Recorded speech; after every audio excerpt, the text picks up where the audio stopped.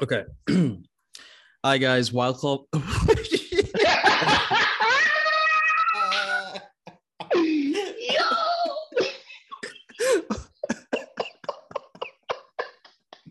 Yo, let us to stay What's in, that? bruh. What's that? Did you just learn how to Oh speak? my god. Oh. Oh.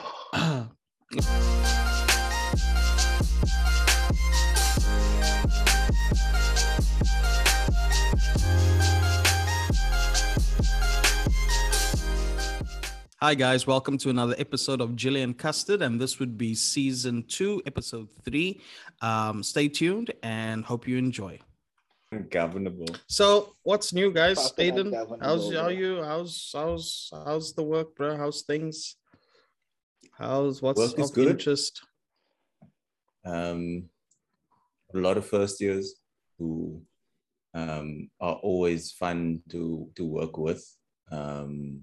And we've been talking about debates around land in South Africa, debates around like we're talking about the Mfikane, which for those listeners who are not from South Africa is the way in which historians have spoken about a lot of changes that happened in Southern Africa in the 19th century. And we kind of talk about like how people have interpreted that and stuff, and then talk about how some of those interpretations have led to the depiction of the Zulu kingdom, for example, as like warring and violent and things like that.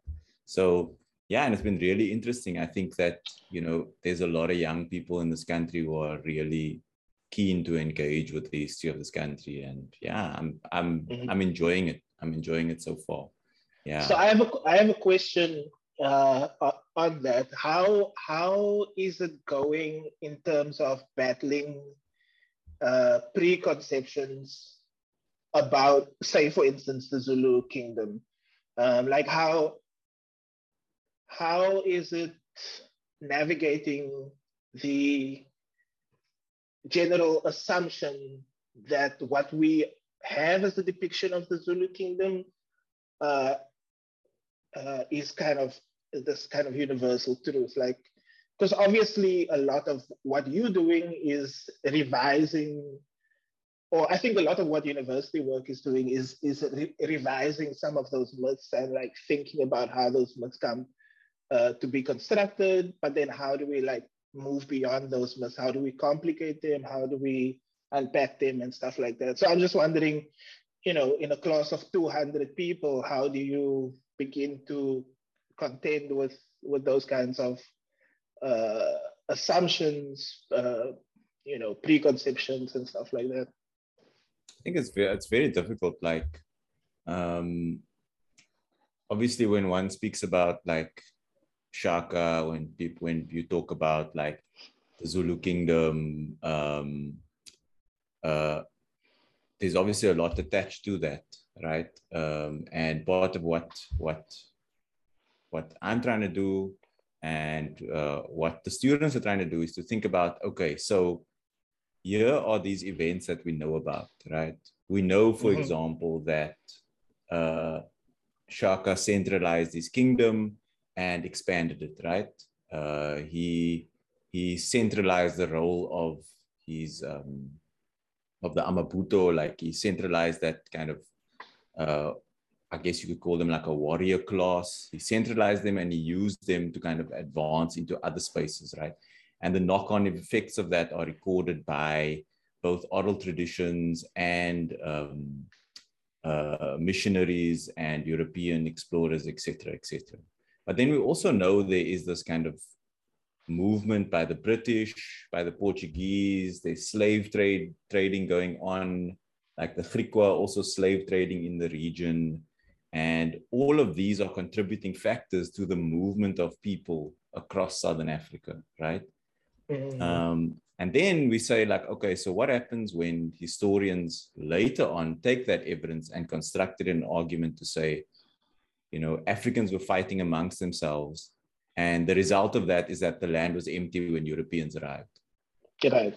So we kind of like unpack that. We say, okay, so how are people using the evidence that we know about to say like to make other things, other kind of narratives about Southern Africa, about the history of Southern Africa, about who belongs in Southern Africa. How do they make those things believable, right? And how can we think about the evidence differently? And then we say like, okay, so if the idea of the Mfecane, if we read it as, say, solely caused by the Zulu, then we have an image of the Zulu as violent, as, you know, as warring, as defensive.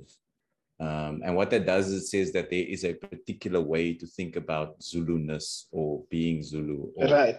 You know what I'm saying? Right. And then we look at, like, for example, that lost into the contemporary moment, right? Like that, that perception, that image. Anyway.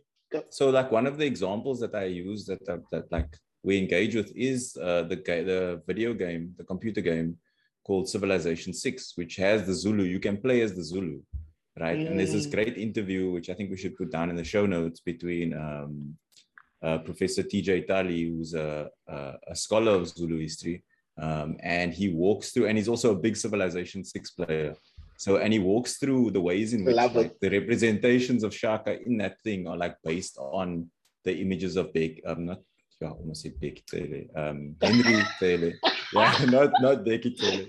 Henry Tele, who played Shaka Zulu in the film, I think in the miniseries. Right? The miniseries, yeah. Yeah, and so we look at like, so he kind of like explores that, and we'd ask like, okay, so why is it that in Civilization 6, the Zulu as a civilization in the game, like their stats are heavily skewed towards like contact, like melee contact fighting, and like the Impi is like a strong warrior, right? Like where does that come from? What is that idea? You know, what did it mean for the Zulu to be like really good, like technologically, or like, you know, what other evidence is there of the way in which the Zulu state evolved that does not end in like them just being a warring nation?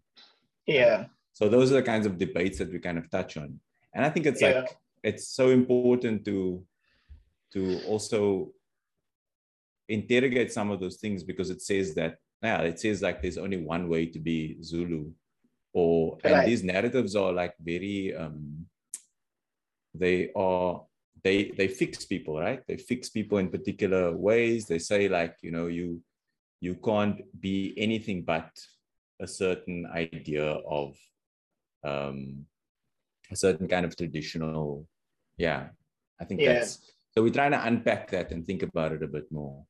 It's been fun. It's been interesting. Like, I think the thing is that a lot of people don't realize, but like the youth in this country are eager to engage these topics. Like they want to talk about it. Like, you know what I'm saying? How was the responses of some like Zulu people in the class? Because I wonder how much of that like outside definition of one's culture they would kind of adopt themselves. You know what I mean? Like, you get told, like, you're a Zulu person and you get told all these things and see all these things about what defines a Zulu person, and then you tend to believe that as well, you know, especially in modernization.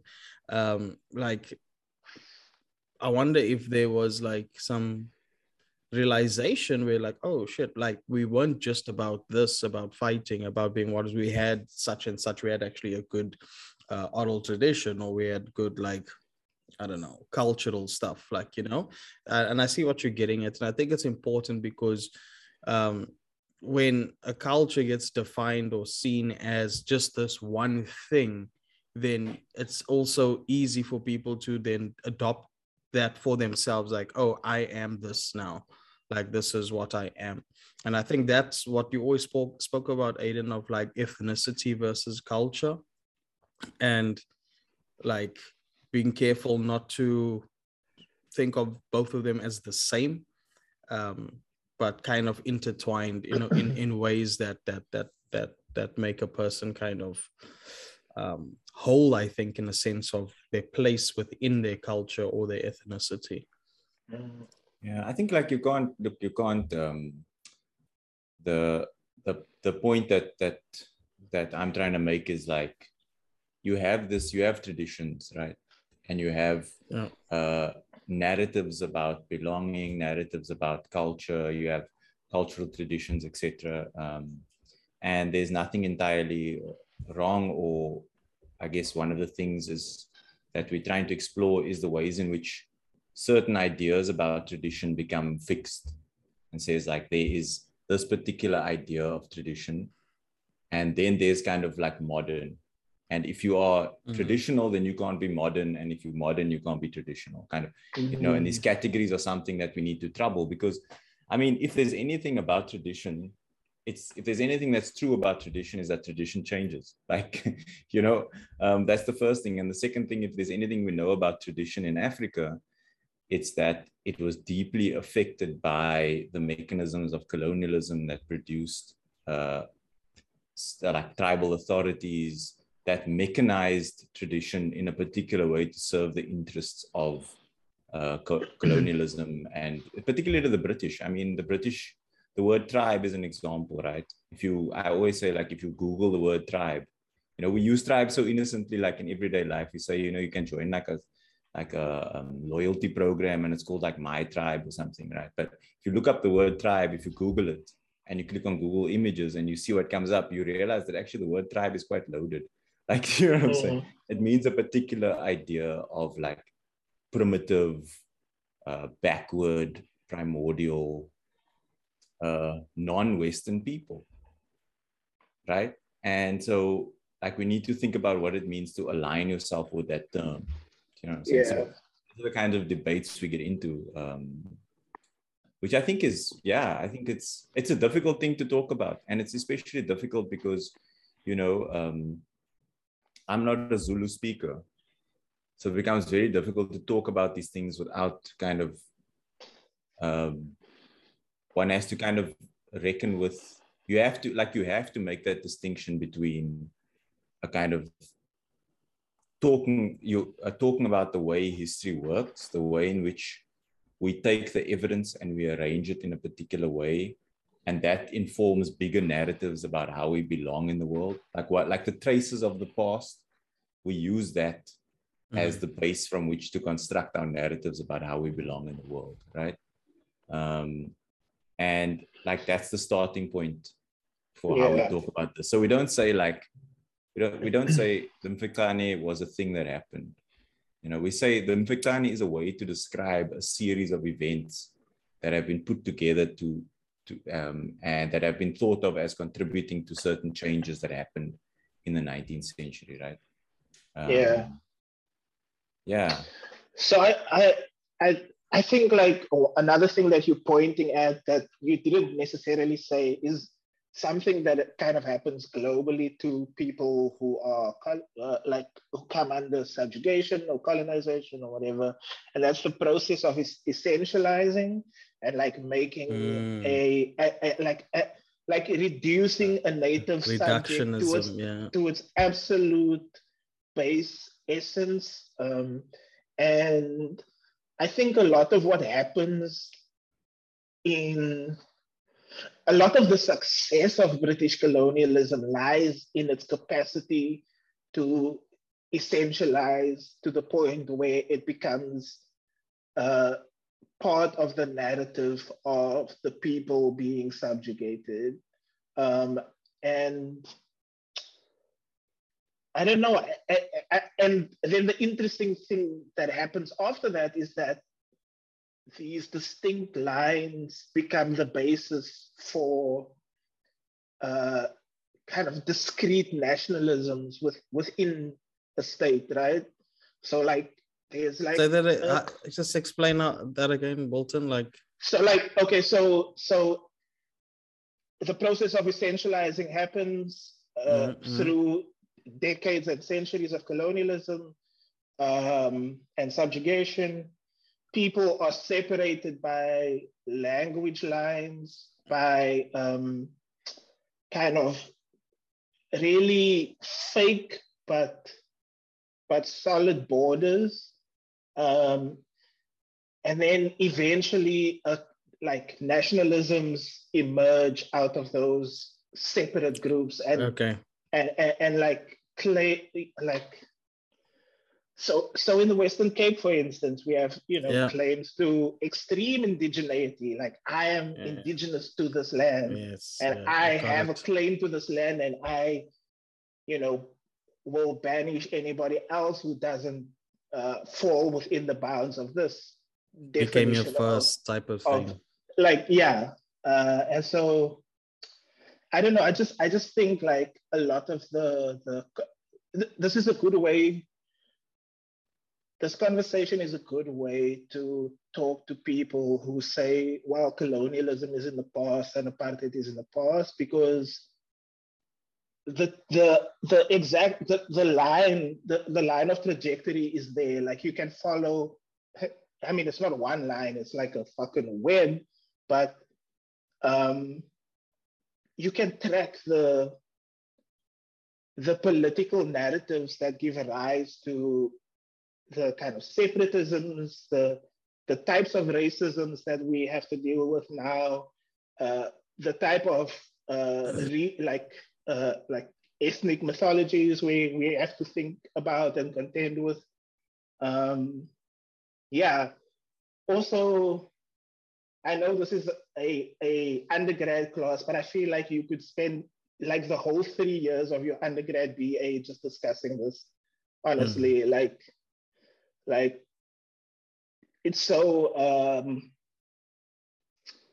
it's such a layered. massive. It's such a exactly. It's so layered, it's huge. It's huge. I mean, Do you think that's why? Sorry.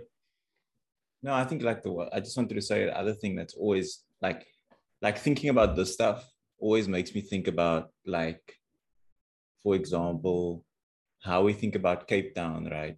And how we forget that, and I don't know how to emphasize this more, but how we forget that Cape Town was a slave society. Right. It was a society that at its core, the slave was the backbone of its economy. Right? Yeah. And then what happened then was that you had all these different groupings of people, all these different formations of, I don't know what we can call them. Let's not call them ethnicities. Let's call them groupings of people, and the ways in which people name themselves, these groups of people. You have the Griqua. You have the Griqua also giving rise to the term Afrikaner. You have then the emergence of the term colored. And because there is this association with the term, with the idea of a slave as kind of like a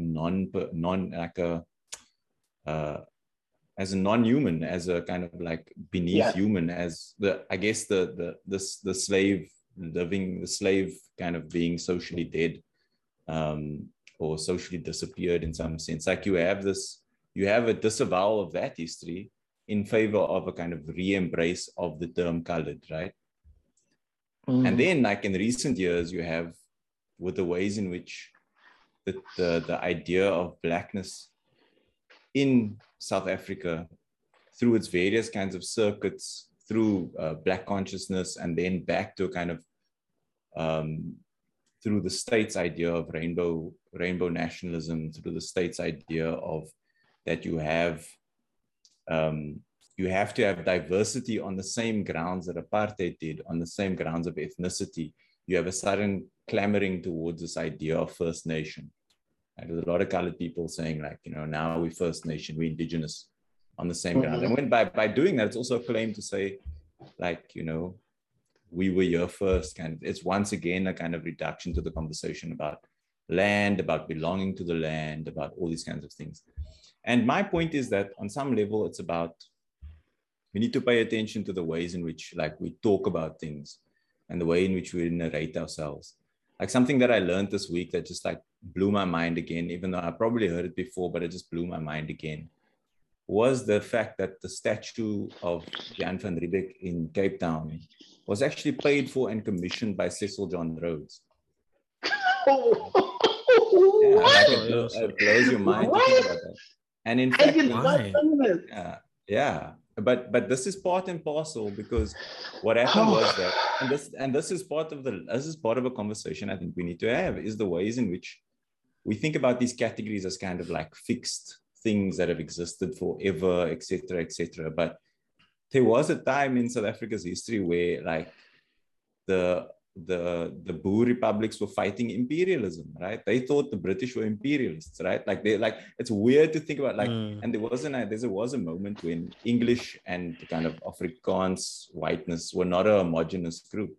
And then you had the Van Riebeeck Festival in 1952, the kind of culminating of an Afrikaner nationalist moment, that then recovered this figure, Jan van Riebeeck, who was like discarded, right? He was a nobody he was in the dustbin of history. Like he was a disgraced company official. Nobody knew who he was really.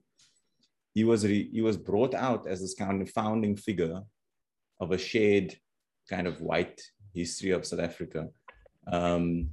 And obviously it benefited the interests of figures like Cecil John Rhodes, of mining capital in Johannesburg, to kind of contribute to this moment in which like white kind of nationalism would become the order of the day, or the national kind of narrative of the day, right?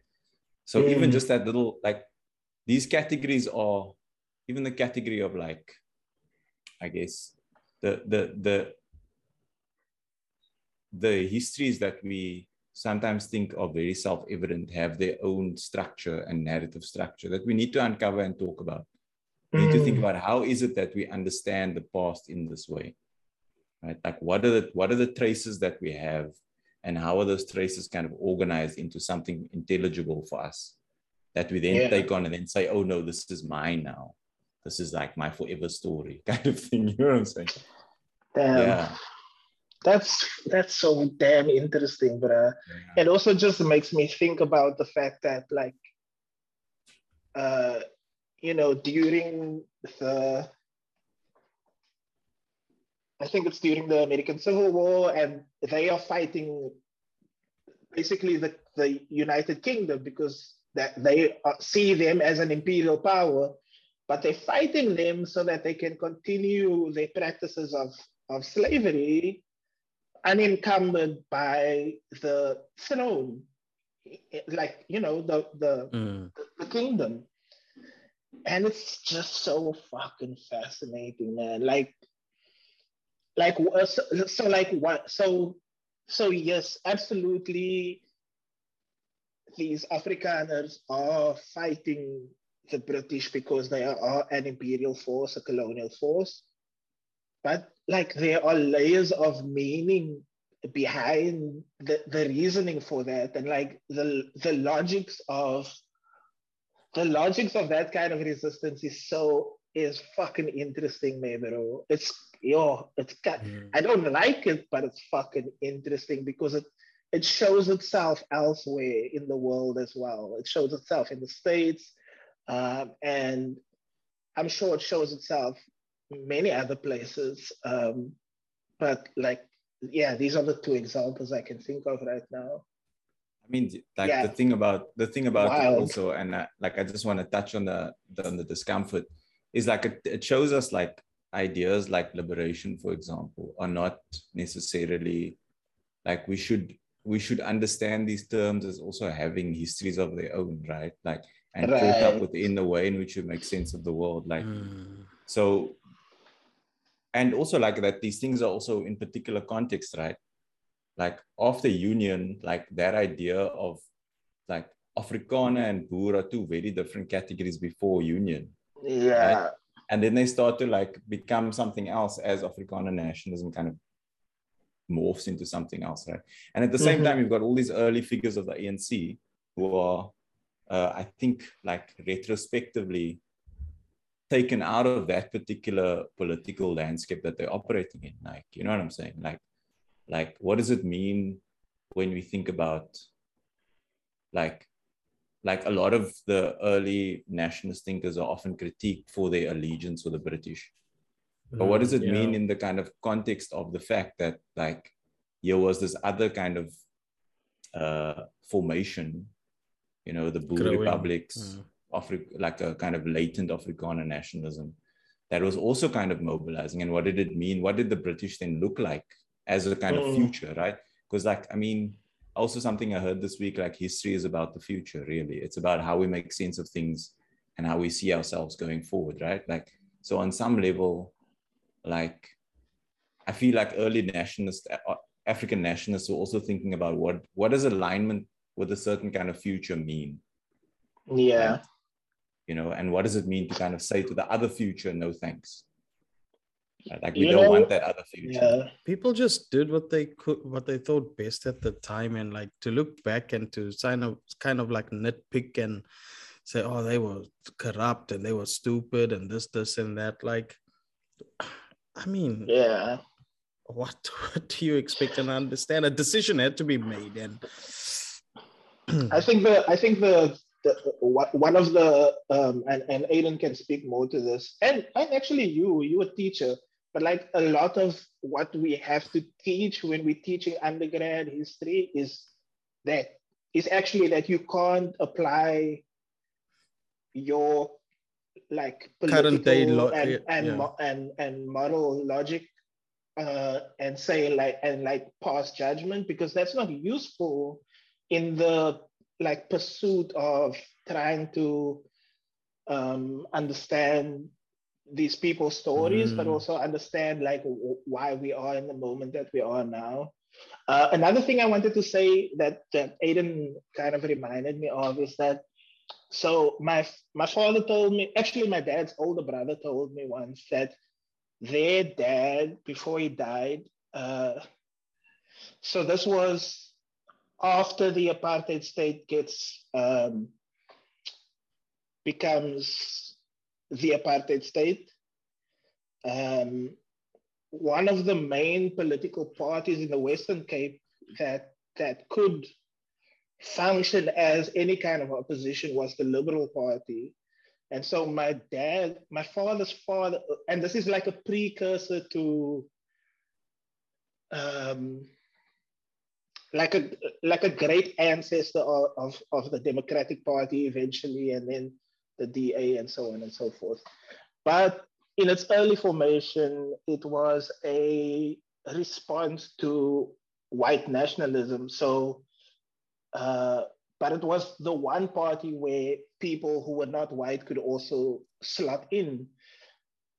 Their politics was almost entirely informed by the British Liberal Party as well. So it's very interesting that these kinds of like, you know, we're talking about the early days of the ANC and like why were nationalists in that moment aligning with British folk, but we see pockets of that emerge at other points in like in the history of South Africa as well. Oh. And like they used to have like meetings in Ravensmead and like Liberal Party meetings and stuff like that. And eventually it kind of fizzled out, but I don't know. He was in the Second World War. He came back. Your mind would tell you that, you know, he would be like anti-imperial, want to be against everything, blah, blah, blah. But for some reason, it made sense to him that the Liberal Party was the line to take, that was the way to be able to critique the state and like to be able to come at the white nationalist Afrikaner state at that point. So I don't know, but I don't know, it's kind of interesting. Yeah, it's not like just to respond to like Lee's point about like, you know, people did what they needed to do, etc., etc. Like, I agree. Like, you know, actors in the past, let's call them that, or you know, people do things, people live contradictory lives. I think we must start there. Like, people live contradictory lives, like, you know, contradictory and complex and complicated lives. And the formations that emerge from those contradictory and complicated lives are often complex, contradictory, and very strange formations, right? Like, and I think one of the things that that I'm trying to do, and the way that I've been schooled, and I think Walton can also reflect on this as well, is like, history is not necessarily about like the ways in which we reflect on what people did in the past is also our way of constructing narratives about them in the present. So in a sense, like we are producing that history as we kind of grapple with what we know about the past, right? So history is as much like, I don't like this category of historian because I think on some level we all kind of are trying to do the work of historians. We're trying to make sense of what we know about the past in the present. And that making sense of it in the present is a production of history in the present, right? And that's a very kind of like, it's a disabling idea. I think like if you are an academic and you've like me studied for 10 years, got a PhD, like, you know, I would love to put the category of historian on my little thing, you know, because it's like my skill or whatever.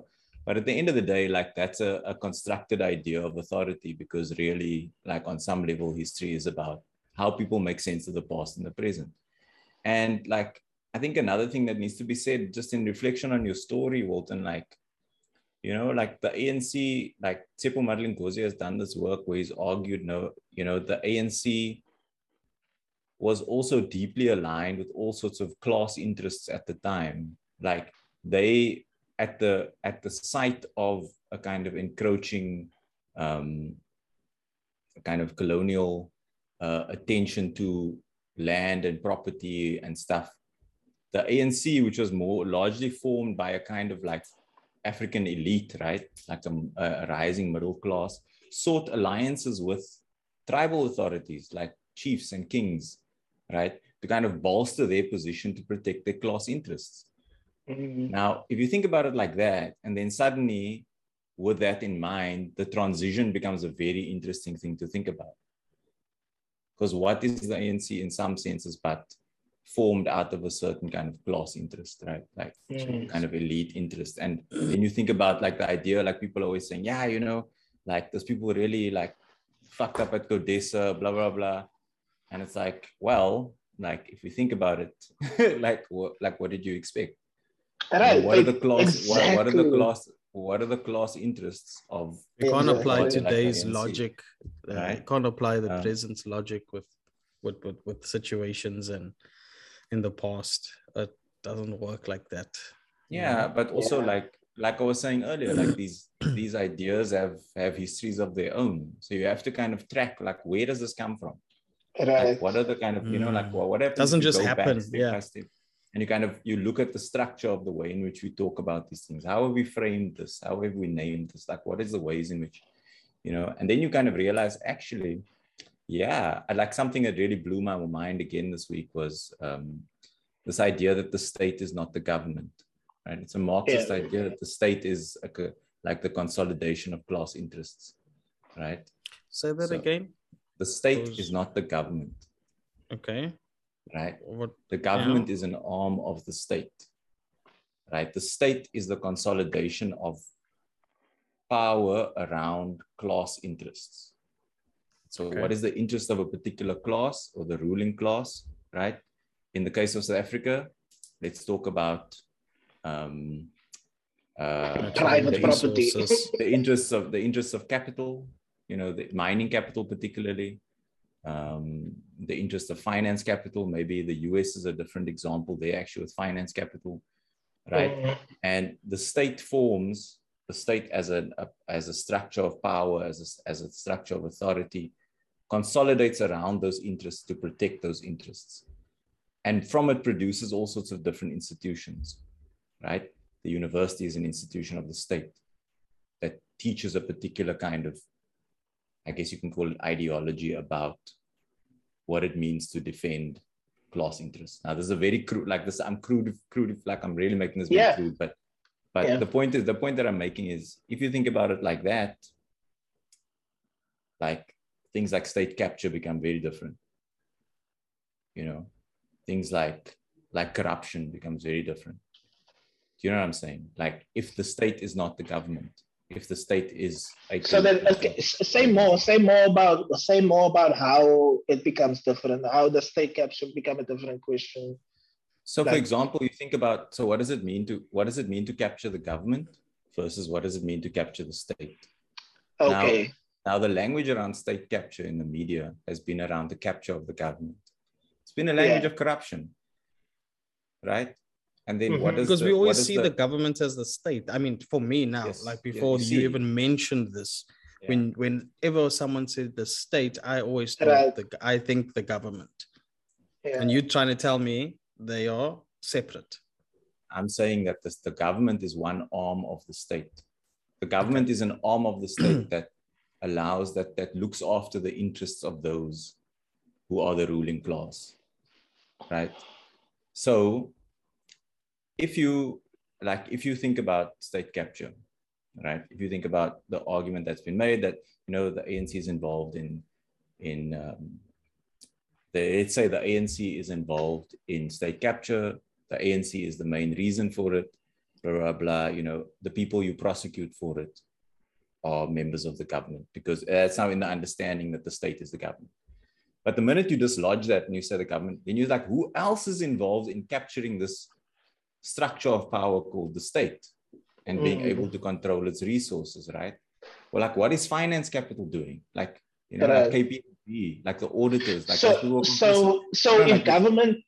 if government is one arm of the state, would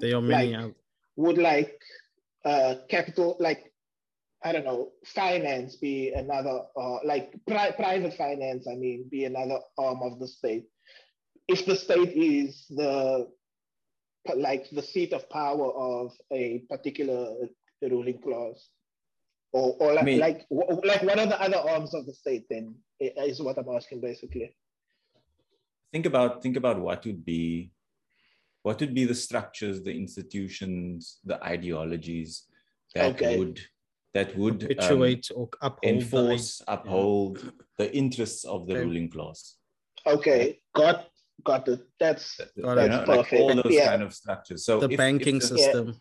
A banking system. Like if you've got now obviously, like once again, like this is damn, something Aiden, you're blowing my fucking mind now. This is something that requires quite a new, like you need to I'd be non-emotional for about the people it. listening to this. Don't take my word for it. Go and look up concepts of the state. Go and think about it a bit more, etc. Because I'm obviously butchering like quite very complex arguments that have very complex. Right, you don't have the 3-hour lecture space to do this in you. I also don't have. And where are your slides? I said, yeah, exactly. But the point that I'm making is like that's one example of like I think a kind of political literacy, or like a general set. Like we need to understand these terms a bit better. Do you know what I'm saying?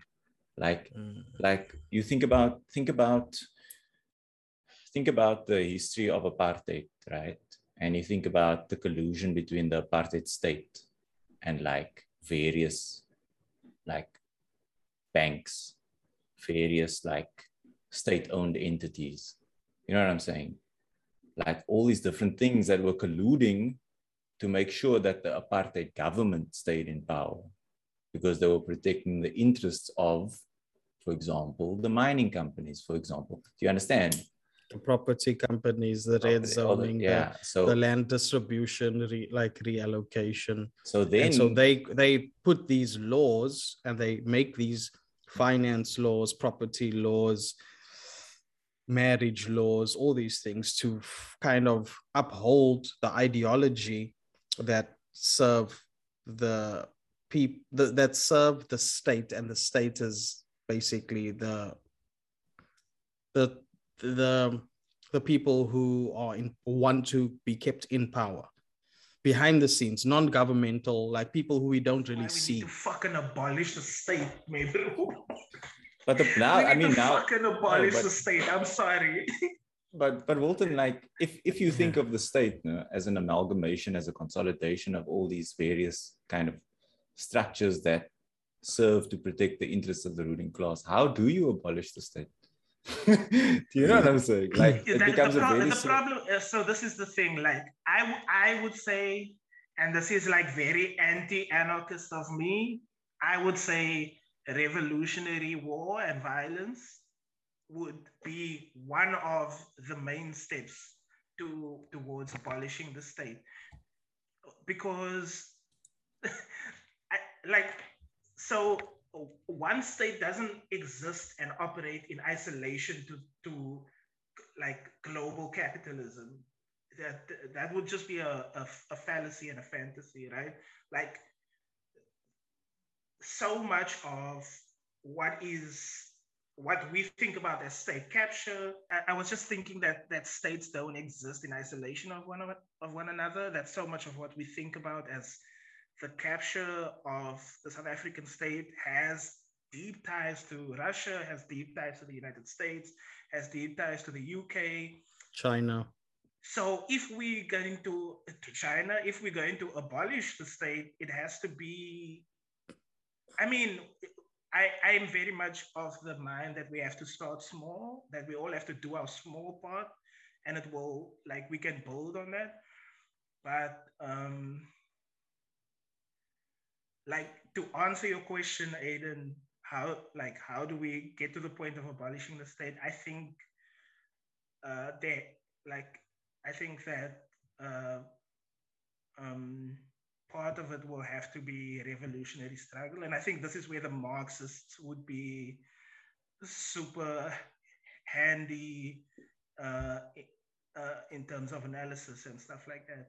But I also think they can only take us so far. So like Marx's idea would have been that, like,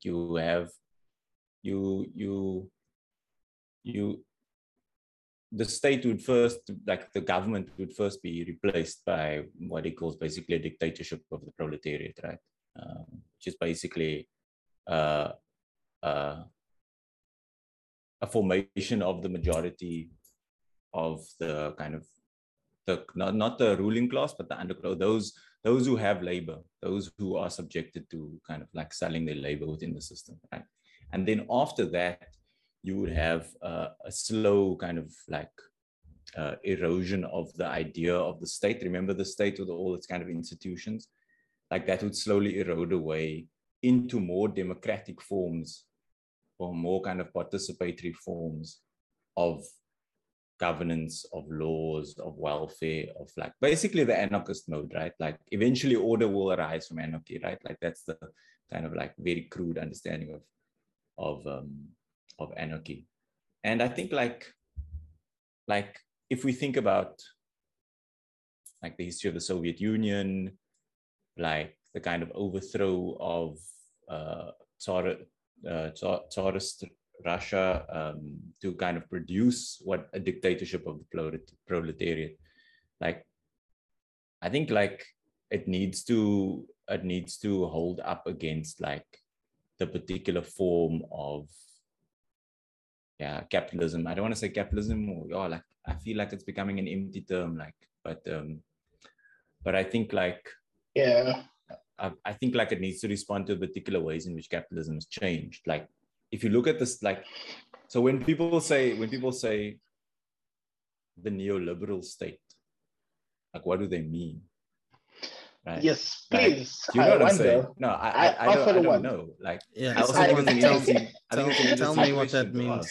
Like, but okay, what does it mean for you? I've been in academia for fucking 12 years, and I still hear that term, and I'm like, I don't know what you're saying, but like okay, it's actually okay. Go ahead. No, it's fine. No, go. You go. I've come across the term in different ways. A lot, like, no talk, bro. But I talk. I want to hear. I've come across that term in different like contexts, and then like I'm kind of like, okay, neoliberal state, neoliberalism. Is it like, what is that? Like, you know, and I think shit's changing so quickly, like with the term capitalism, and like how we kind of past that now. And it's like, you know, it's, but the language hasn't caught up yet, you know, because how things are structured and how power structures are forming day by day, month by month is changing into and forming and evolving into new types of things that we will refer to things as capitalism. We will refer to things as neoliberalism or neoliberal state. But to get, what do you guys make of those terms? Yeah, so I like to think of neoliberalism as a process and a function rather than a category of like political analysis. So I think about it as the complete erasure of responsibility and just this kind of broad spreading bureaucracy and bureaucratic process that eliminates the possibility of people who need things getting them, whether they be answers, services, products, whatever. But it's like this kind of immense spread of administrative and managerial processing. And everybody has a manager all the way up to fucking the moon, maybe. Everybody, there's like, God. It's like the endless managerial train, basically, all the way to God. Yeah, God is a neoliberal. Everyone has a manager. Everyone has a manager all the way up to God, bro. The Pope has a manager. I like that, Milton. You guys must remind me. You guys must remind me to put that David Graeber conversation in the show notes, where he talks about bullshit jobs, because he does a thing about bureaucracy, liberalism, and like managerialism, but also that Greek economist. Oh yeah. Lee. Oh, Brass Fire. I forgot his name. And he spoke about like.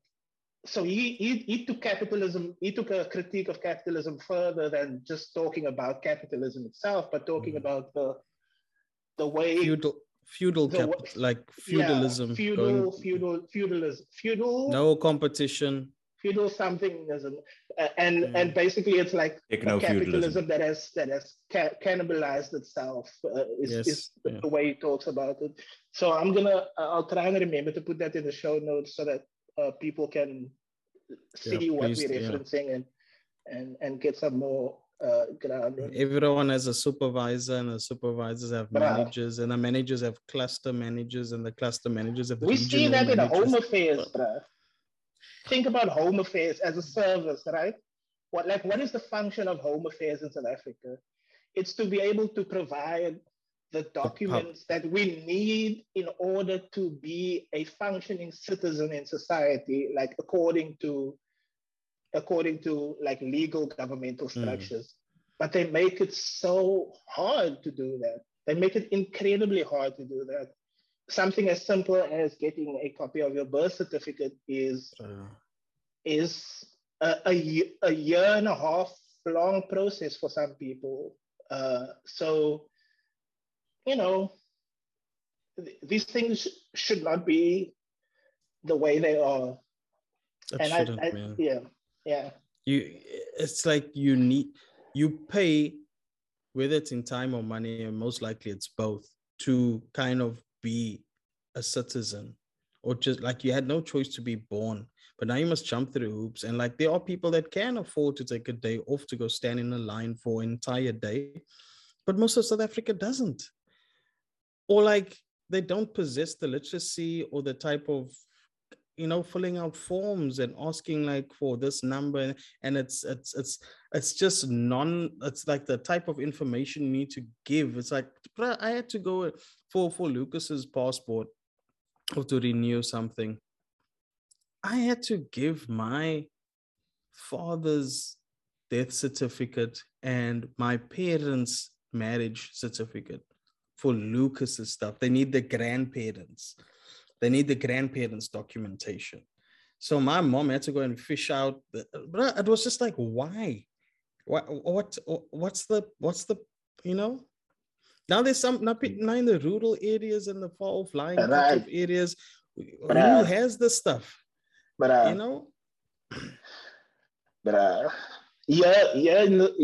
where I'm staying in Providence. So historically, there has been an opioid issue. Yes. But there's also been a kind of homelessness issue in Providence and the surrounds. And a lot of the state social workers come out every day to the main, like basically the Belleville station of Providence, like where all the big bus and taxi rank and every, okay, the central spot. They come there almost every day. Basically, all they do is sign people up to get a social security card and to get some other kind of identification as well, so that they can access the services. Now I'm asking myself, what under what condition do we live where we require of a person to present evidence of their existence so that they can access food and a bed in a shelter? Like, why is that a precondition? Like, and I think about refugees in South Africa who have to go to Home Affairs, and like how they are treated. Like, because resources have to be tracked and monitored. So that person who's doing that, they have to now document how much work they did. Exactly. Handing out food, they need to now handing out food to people, that needs to be documented. That needs to be, there's checks and balances, because the system works like that. It doesn't work on empathy and just hand the shit out. It works on a numbers game. Like, things need to be tracked. Yeah. I mean, homeless shelters do the same thing. It makes little sense, bro. Homeless shelters, you can't access it without the ID. Yeah, you can't. You can't access without ID. Now ask a homeless lady or a homeless 17, 18-year-old, where's your ID? Right. It's like, yeah, here's a chair. So the funny thing is, like, once again, going back to how we talk about things and the terms we use and stuff, like, what are migrants, foreign nationals, refugees, homeless people, what are they described as? If they don't have papers, what are they described as? But are you asking me a high school question now? But tell us. Stateless people. Stateless people. Jeez. Right? Wow. That's very interesting. Right? Like, it's very interesting to me that is the way that you think about that in relation to. So basically, it's someone who is outside of the kind of outside of that system that can kind of that can like a stateless person is someone for whom the state has no control over. Yeah. Someone the state cannot exert power over. But then it becomes really interesting, because actually, like, implicitly or almost like by effect of the fact that the state cannot control it, the state does control a stateless person in a weird kind of logic, right? That's yeah. Sorry, go on. Yeah, no. That's all I wanted to say. I was just gonna say that that's why I think the city of Cape Town is constantly trying to find houseless and homeless people. Like, is absolutely an attempt to exert absolute control over people who have no capacity to pay a fine. So then, if they get picked up again, they get put in a cell. Like, like what is the? I mean, like, once again, like, I mean, that is also interesting in the context of Cape Town, because there is a history and like organizations like Mfundo Ukwazi and I think Reclaim the City have also pointed this out. Like, you can actually track the kind of bylaws of the city back to like the vagrancy laws of like the 1840s or something that came after slavery ended, right? So this is very interesting, right? So slavery ends. Yeah. Right. And now you have these individuals who can, they have agency, maybe. Agency, but like in an ideal world, they're able to sell their labor, right? And they are able then to access a certain kind of class mobility. Obviously, this is now not as nuanced as it should be, but right. And that poses a threat to the state. The state being the consolidation of the interests of the ruling class. So what does the state do? It pursues laws in order to control. Oh my God! Like, can you see how this? Like, just to go, like, I'm being annoying with it now, but just to kind of emphasize the ways in which it's so important to make that distinction. Like, that simple distinction of the state is not the government. Like, we don't have lobbying, right? South Africa doesn't have lobbying. I don't think in a public sense we have lobbying, but I think behind the scenes, like, people buy out politicians for votes and stuff all the time. Because I'm thinking, okay, the government, how do they know what laws need to come into in effect to uphold the interest of the state, right? So do they come to them and say, hey, we need this, we need this, we need this? Then the government says, got it? Because that's how lobbying works, like in the States, right? You fund and you're like, okay, we want these laws to be passed, this, and that. In South Africa, I think it's almost kind of more sinister because it's so ducked and it's so hidden. And that's why parties are also not reluctant to show their funding there. One of the Oppenheimer's daughters funded the DA's last campaign. I think it was like 20, 30 mil or something like that. And that's where Aiden comes in. Like, okay, that's that. Now I see how the government is not the state, but there to serve the interests of the state. And Johan Rupert as well. I mean, if South Africa was such a terrible place to live, why that man would have been gone. You know what I mean? Like people are like, oh, South Africa's bad. Why are then the richest families in South Africa that have been living there for the last century still there? Their children are still there. You know, if everyone's moving out to give a better future for their children, why are these people not, even though they can afford to go buy a mansion in maybe Mozambique or go to Portugal or something? It's because the interest of being served, right? So now everything's making sense. It's actually. I think it's been an hour. Look, Sorry, go Aiden. And then I want to wrap up. Say, like, I think we need to talk about this again because I think we need to talk about techno-feudalism at some point. Like, I think that Yanis Yarovakis, I don't know how to pronounce it. There we go. But that concept of techno-feudalism, I think, like we need to think about the state there, right? Because now the state and the corporation become very, very close. But I will leave that for the next episode or another chapter. Hell yes. This was Can we talk about that next, please? Can we talk about that next? This was so good. Starting from now we're gonna go freak out now. History all the way to here, right. I just want to say thank you to Aiden and Lee and Andriek in his absence for an amazing recording. We're gonna put a bunch of stuff in the show notes. Follow us on Twitter at JXC Podcast, on Instagram at JXC Podcast, and on Facebook at Jelly and Custard. Check us out on YouTube, Anchor, Spotify, iTunes, all the things. And I am going to go look after a dog because my university doesn't pay me well. Cheers. Cheers, man.